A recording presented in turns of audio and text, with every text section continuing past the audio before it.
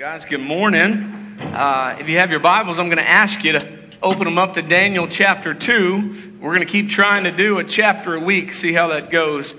Somebody told me I talked a little fast last week. I said I was reading an entire chapter of the Bible, trying to get through it. We're going to work hard, and I apologize if the words coming out of my mouth are a little fast this morning. But guys, I'm so excited. We started this brand new series last week in the book of Daniel, and we've entitled it Faith in the Face of Fear. And so last week, our focus is what happens when we kind of wake up and we find ourselves in the unfamiliar, right? And that's kind of where the story of Daniel hit home last week is Daniel was taken captive, and he kind of woke up one day and everything in his life was different.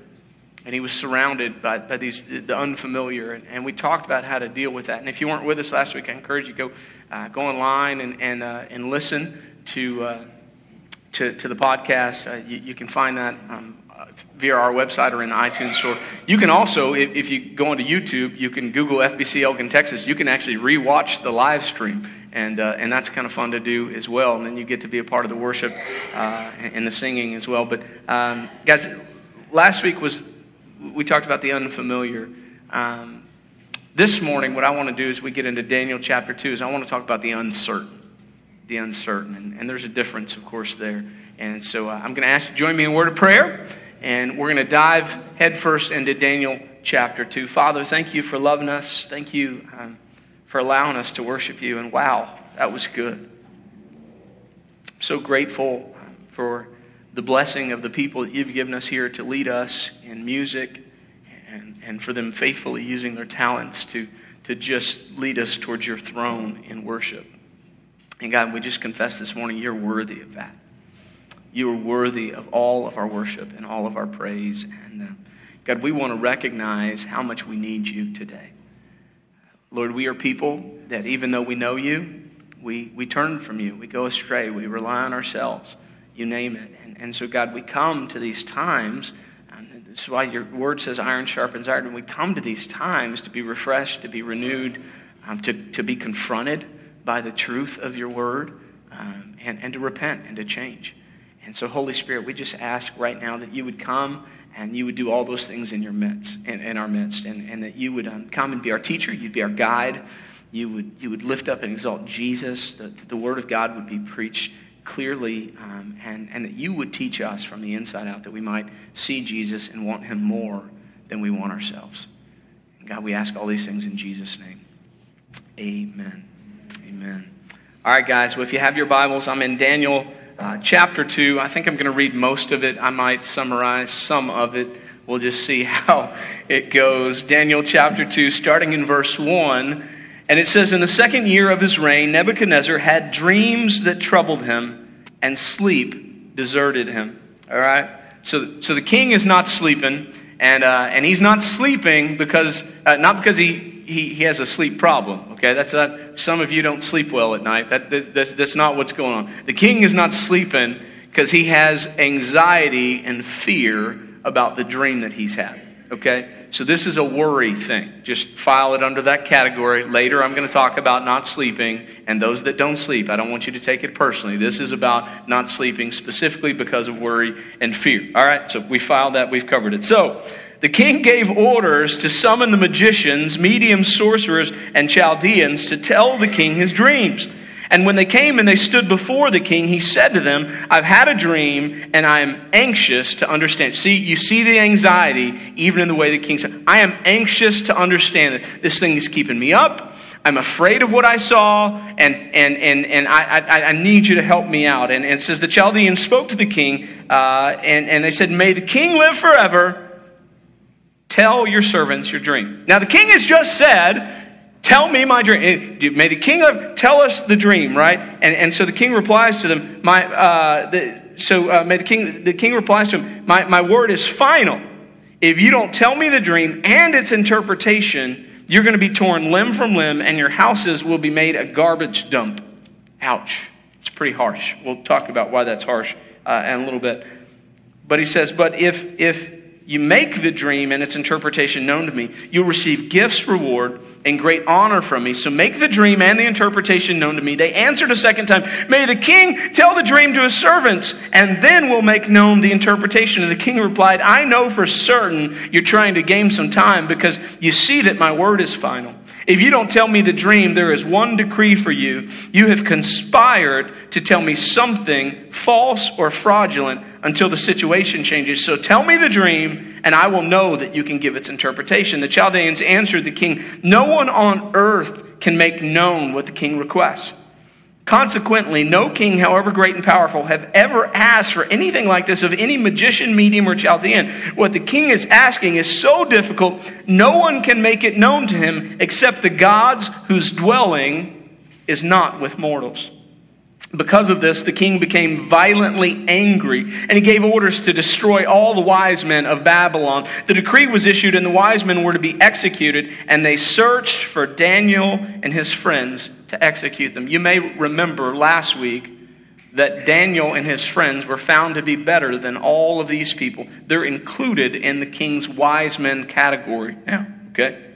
It says, then Daniel responded with tact and discretion to Arioch, the captain of the king's guard, or the executioner, who had gone out to execute the wise men of Babylon. He asked Arioch, the king's officer, why is the decree from the king so harsh?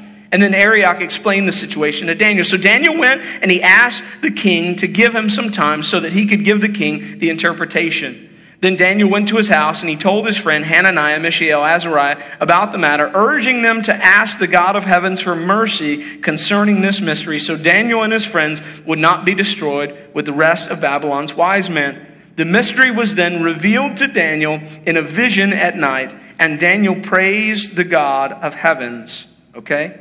Now I'm going to skip down to verse 24.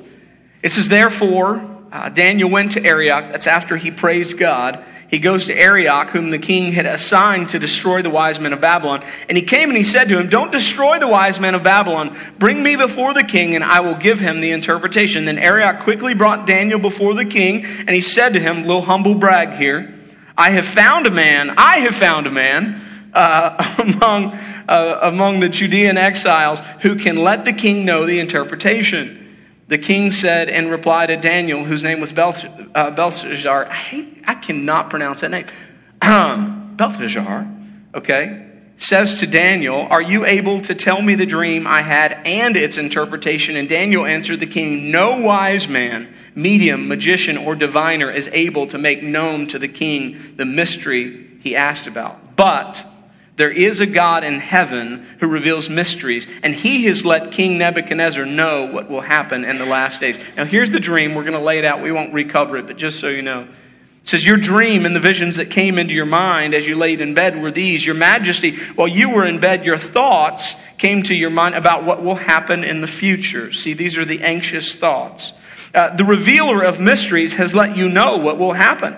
As for me, this mystery has been revealed to me, not because I have more wisdom than anyone living, but in order that the interpretation might be made known to the king, and that you may understand the thoughts of your mind. Your majesty, you were watching, and suddenly a colossal statue appeared. The statue, tall and dazzling, was standing in front of you, and its appearance was terrifying. There's that anxiety again.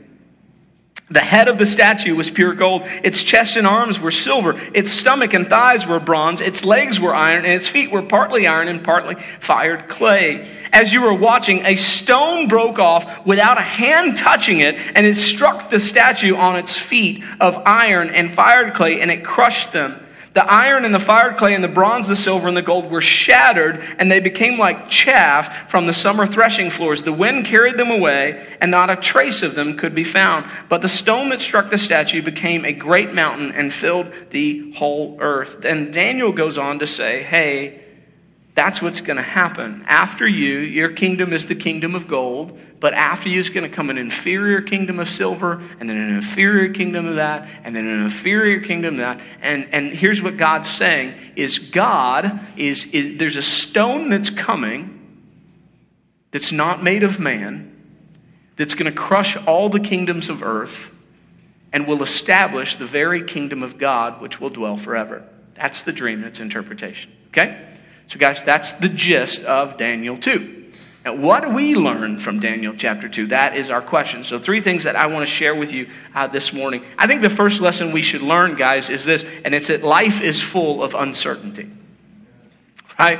Life is full of uncertainty. This is kind of one of those, and I know it almost doesn't sound biblical. It sounds like worldly wisdom, but it is biblical truth that we need to grab a hold. Life is full of uncertainty. Right? So the king can't sleep. I just want you to think about that phrase, let it marinate for a while. The king can't sleep. He goes to bed one night, he has a dream, and that dream is keeping him up. It's all that he can think about, and he's pretty sure that the dream has something to do with him and something to do with his kingdom. And so he's a little fearful about what it might mean. I mean, we're going to be honest. And so he calls all the magicians and the sorcerers, and he says, hey, I need you guys to tell me what this dream means. I'm very anxious about it. Now, there's a reason behind that maybe we don't understand. Now, we have dreams too, but in Babylonian culture, they believed that their dreams were the ways that their gods communicated with them. Okay? And so dreams and dream interpretations were a big deal. In fact, historians have discovered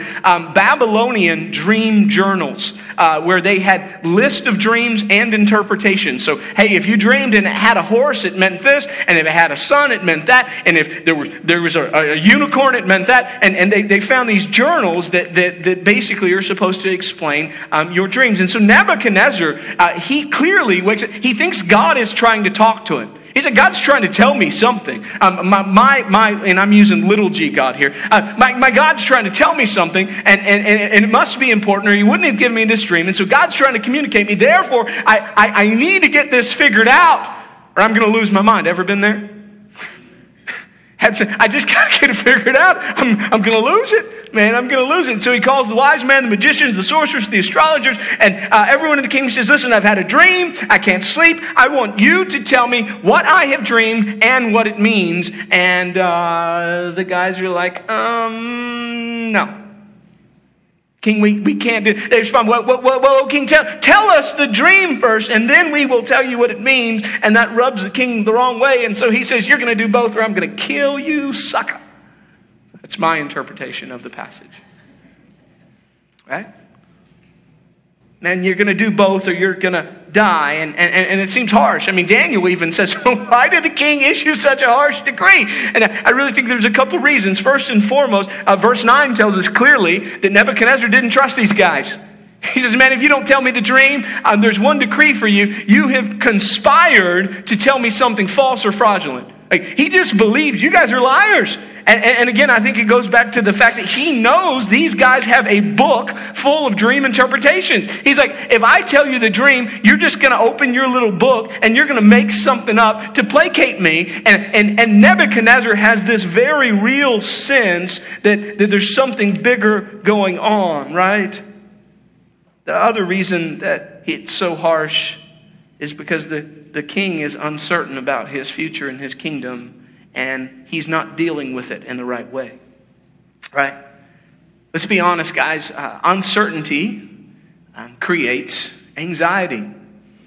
It's a natural human emotion, right? Anxiety, fear. And we can deal with anxiety and fear in a few different ways. And the way that Nebuchadnezzar has chosen to deal with it, let's just say, isn't necessarily healthy. His fear has now been manifest in anger, frustration, and abusive behavior. I'm not speaking to any of the men in the room, am I? When life gets hard, you don't know what tomorrow is, and you feel like you're the responsible party, it's all on your shoulders. You ever find yourself yelling at people you shouldn't yell at? Getting angry at the drop of ah! It was a dude. They got your order wrong. You just go back and say, "Hey, brother, you got my order wrong. Fire everybody! I can't. You should never sell coffee again, Starbucks. I can't believe it. We should shut down every McDonald's." They messed up. It was supposed to be sausage McMuffin without cheese, not with cheese.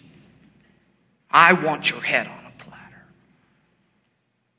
Sometimes when we deal the wrong way with our anxiety or fear, it manifests itself in anger, frustration, even abusive behavior. And so Nebuchadnezzar demands again, tell me what I dreamed, or you're going to die. To which they reply in verse 10, no one on earth can make known what the king requests. Consequently, no king, however great or powerful, has ever asked anything like this of any magician, medium, or Chaldean. Verse 11, and then they say this, my ethics teacher used to say, even a blind squirrel can find a nut every once in a while. And I think that's what we have here. What the king is asking is so difficult. Listen to this truth that they just prophesy this, that no one can make it known to him except the gods whose dwelling is not with mortals. Like there must be a God somewhere that isn't down here with us. That's the only person that can know what is really going on. And so the king orders that they all be executed, right? They all be executed, which creates a problem for Daniel, because now he's considered one of the wise men. And so here's what I want you to see at the very beginning of the outset of Daniel chapter 2, is the author is giving us two primary characters, and both of those characters are facing a similar problem, and they're dealing with it in different ways. Okay? So literally, this is what's happening.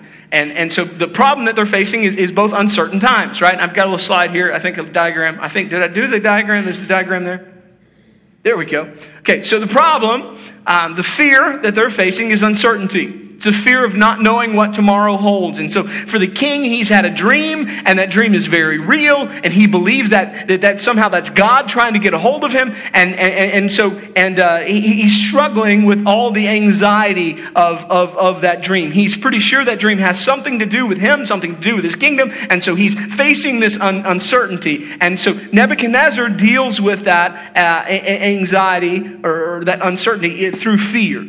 So he becomes afraid of what happens, and then that fear manifests itself in bad behavior, yelling at people and threatening death and abusing his power, those kind of things. Then you have Daniel, who also is facing uncertainty, right? Because the king has said, hey, all the wise men are going to die. And so Daniel is like, man, we're going to die. And yet he deals with it in a different way. And so let's kind of look at how the two of them deal with it. Let's talk about Neb first. And so King Nebuchadnezzar, in case you're following along. So King Nebuchadnezzar chooses to deal with it a little bit differently than the first. And so I'm in.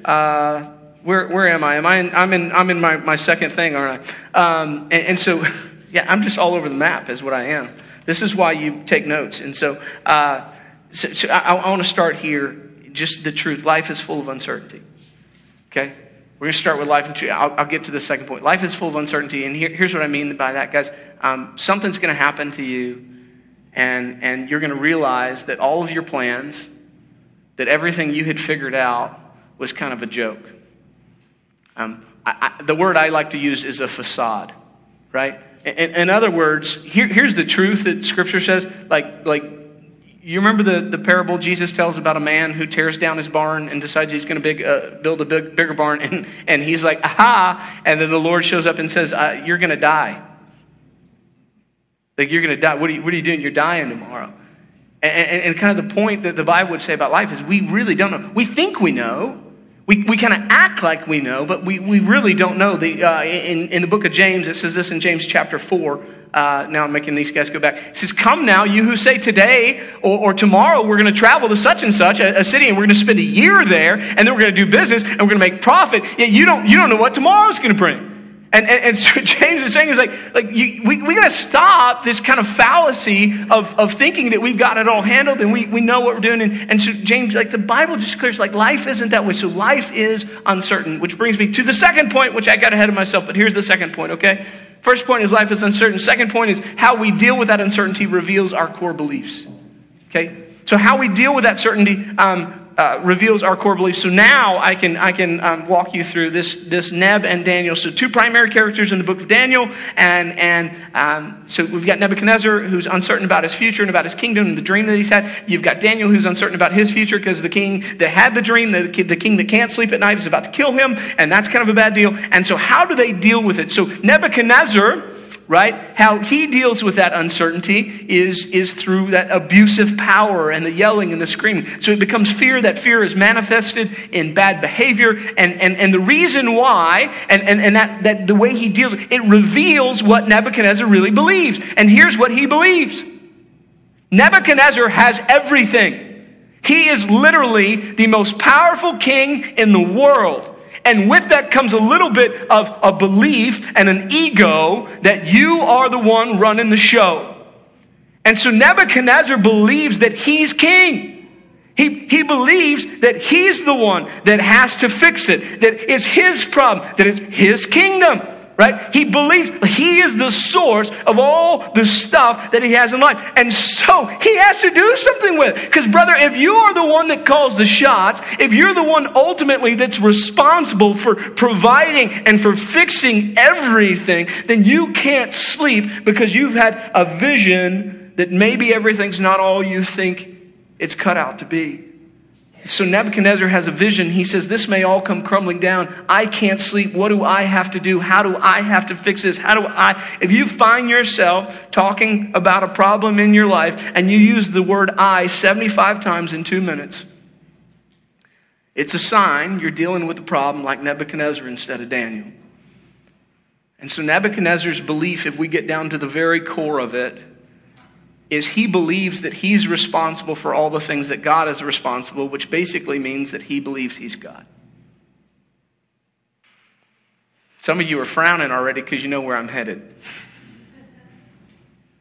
Okay? So that's the one party. It reveals his core beliefs, faces this uncertainty, reveals. Now the other party reveals his core beliefs too. So Daniel faces uncertainty, not the same. He didn't have the dream, right? But he's like, we might die. And so how does he deal with it? Now, by the way, so just some context, this makes me think, oh my gosh, I wish I had my life together when I was these people's age. So Daniel, scholars think he's probably late teens, early 20s. He's facing death. And you know what he does? Now, hear me, Daniel has nothing. He's a captive. He has no, you know what I'm saying? I mean, he really, it's not his kingdom. He's not, he has no, but so what does he do? He says, you know what? I don't know what to do. I don't know what my future holds, but I do know someone who does. And so he goes back and he grabs Shadrach, Meshach, and Abednego. He says, hey guys, we got to pray. And here's what we need to pray for. We need to pray to God who knows. And we need to ask the God who knows to grant us wisdom on how to deal with this situation. Okay? So listen, what I'm going to say to you is this whole series is based off of the thought that in everything we face in life, we have a choice. Some of you are uncomfortable with that thought, but the Bible is full of the command, choose this day whom you will serve. God is certainly sovereign. And in his sovereignty, somehow, under that umbrella of sovereignty, he tells us to make choices. And those choices are reflected in everything that we do. And so when we face uncertainty and we have a choice, we get to choose. Do we respond in faith or do we respond in fear? The point of the whole series of Daniel is I want to walk you through fear after fear after fear after thing after thing. I want you to see everything in life is that way. Right? It's not about one chapter in the Bible. Okay, when I'm uncertain, that works. No, it works with every decision. With every decision in life, you can respond in faith or you can respond in fear. And ultimately, what those things reveal are what we really believe. The very core of who we are. Okay, we'll come back to that. Last point. We're going to get out of here on time. I didn't think we would, but by golly, it's going to happen. All right. God is certain of the future. God is certain of the future. And so, how do we deal with uncertainty? Right? How do we do that? Well, we know, as we learned last week, that God is sovereign. God reigns over everything. And remember, it's easy. I had this conversation, by the way. I don't know if you guys had this conversation. I ended up having that conversation with probably 10 people last week about how God reigns over everything and how it's easy that's easy to say, oh, well, then I can blame God, but that his sovereignty is never disconnected from his character and his goodness and his love. And so that, God's always working for good. So God reigns over everything, right? And therefore, God knows what's coming. Right? He has a plan for what's coming. And so in this life, if we strip back the facade where we have planned everything out. By the way, how many of you in the room are planners? Come on. Anybody got a vacation plan for next year? We're in that boat. We have something planned, not for this Christmas, but for next Christmas. It's planned. That is not my doing, by the way. It's not, you guys know me. That's not how I roll. I'm like, Christmas, let's roll the dice. Let's figure out. And my wife is like, we got this on lockdown. We're planning it out. I'm like, that's awesome. Some of you planners in the room, you understand. Here's what I want to say to you in love. Man, that's all a facade. Because you don't, like, the best laid plans, right? I mean, we don't know what tomorrow holds. We live in a world that is full of uncertainty. But here's the beauty of it. God is certain. And so here's the dream. Nebuchadnezzar has the dream, and he sees the statue, which represents all the kingdoms. And then you notice that there is a stone that breaks off without anybody touching it, and it's not man-made. Do you remember what the Bible says about Jesus, about who he is? He's the stone that the builders rejected.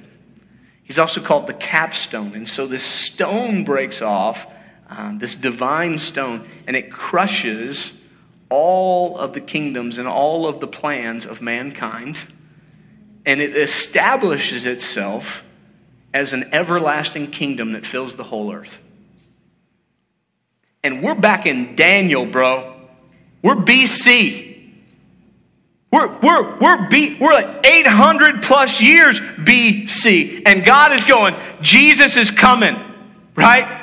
My kingdom is coming. A solution is coming. All this mess you're dealing with, you don't have to stress about, because I'm coming, because I've got this, because I am certain of what tomorrow holds. And I don't know about you, but man, that gives me comfort. Right? That my God, even though like my life is nuts, and it is nuts right now, even though I don't know, and I don't, God does. And God has a plan for it, and God is working in it. And get this, he's working for good in it. And man, that gives me rest, okay? So I want to talk to you about what to do because of Daniel chapter 2. All right, now I'll let you go. First thing, number one, I would encourage you to examine how you respond to uncertainty. Okay? So when I say examine, I mean test yourself. The Bible's full of saying test yourself, test the Spirit, test this, test that. I know as Christians we don't like to do that. We have mantras, we have sayings. We would much rather say the thing than examine whether or not we're doing the thing. So God is good all the time, all the time. God is good, right? I mean, we have a million things like that where we kind of throw out, and I call it bumper sticker theology. You put the bumper sticker on your car and you're like, yep, I'm good. And but the problem with that is a lot of times we say things that we're not living out, we're not acting in, we're not resting in. And so I want to challenge you to examine yourself, and here's the examination.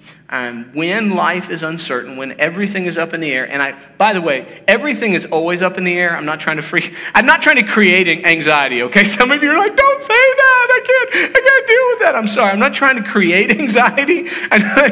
But all this is a facade, man. Like everything really is all up in the air at all times, no matter what you think. Like it is all up in the air, okay? So the semblance of control that you think you have, like that's crazy. The reality is we don't know. Like I don't know when the last time I'll see my loved one is. Like God's taught me that. I don't know.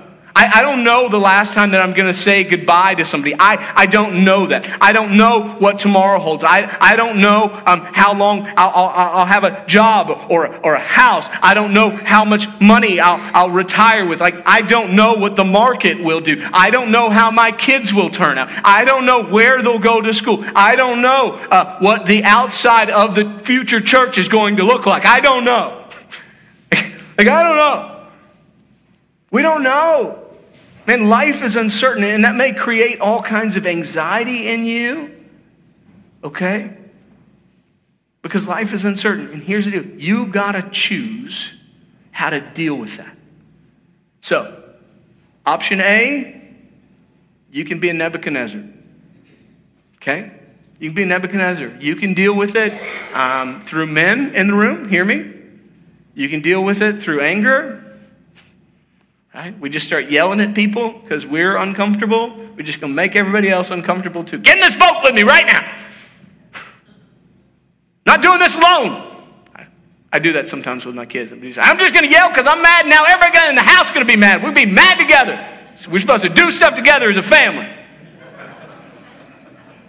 Everybody clean and hate me. We're all on the same page. I don't like me either. I have these moments, right? So I get to deal with things like Nebuchadnezzar, or I get to deal with things like Daniel. Comes before the Lord and says, God, I don't have this. God, I don't know. But I know that you know. Radical different. And so the first step before we can do that is we have to examine, are we doing that? So I'd ask you to start there, okay? Second thing. Recognize Jesus as King. Recognize Jesus as King. And this isn't just for non-believers. We talked about this a little bit as we prayed this morning as a team. This is super easy to slip into, Christians, right? And King Jesus, we sing about you, King Jesus. Jesus, you're King. Jesus, you reign. Jesus, you're over it. And then all of a sudden, I don't know what's going to happen tomorrow. I got to fix it. I got to figure it out. I got it. Well, now I'm acting like King, right? So we had a little phrase at the very beginning of the sermon. I said, file it away, let it marinate. The king can't sleep. Again, my folks that deal with insomnia, this is not talking about your medical condition. But if you find yourself unable to sleep because of worry and anxiety, it is a sign that you're acting like the king of your life, not trusting Jesus to be. Okay? And so what do? And the answer is we recognize Jesus as King. We say, gosh, Jesus, I did it this morning. Lord, I'm such an idiot. I don't know. Do y'all use that word a lot in your prayer life? I use it all the time. I feel like Paul did a lot too, so I find comfort there. God, I am so stupid.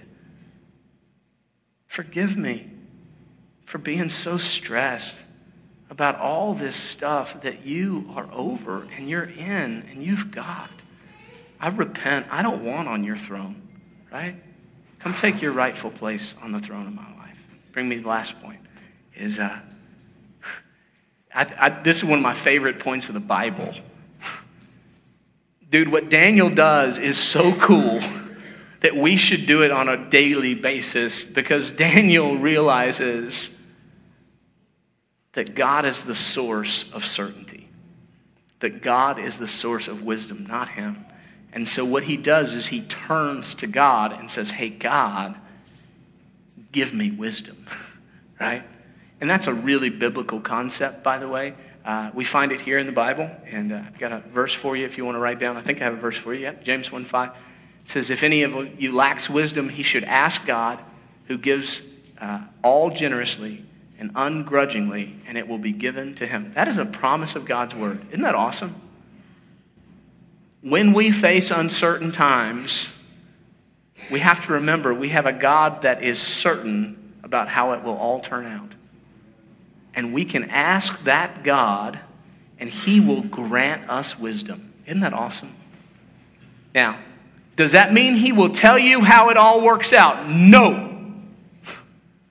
It means he will tell you how to walk through the uncertainty you're facing.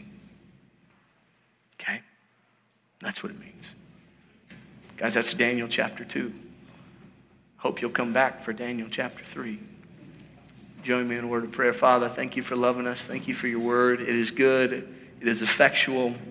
It is right. It is true. And it is what we need. God, collectively, this is kind of our time. Instead of asking people to come forward this morning, just in our seats, this is our time of confession. And so, Lord, would you just move here for a second, just as we openly confess through prayer to you that we need you. Holy Spirit, have your way. So I'm going to ask you to do something for a moment. I'm going to ask you just in your lap. We've done this before. But in your lap, I want you to make two fists and put them in your lap. Okay, you're just holding them right there in your lap. You've got your two fists. And that is a symbol. Okay, it's just a symbol. It's nothing magical. We're just thinking about this. It's just helping us process.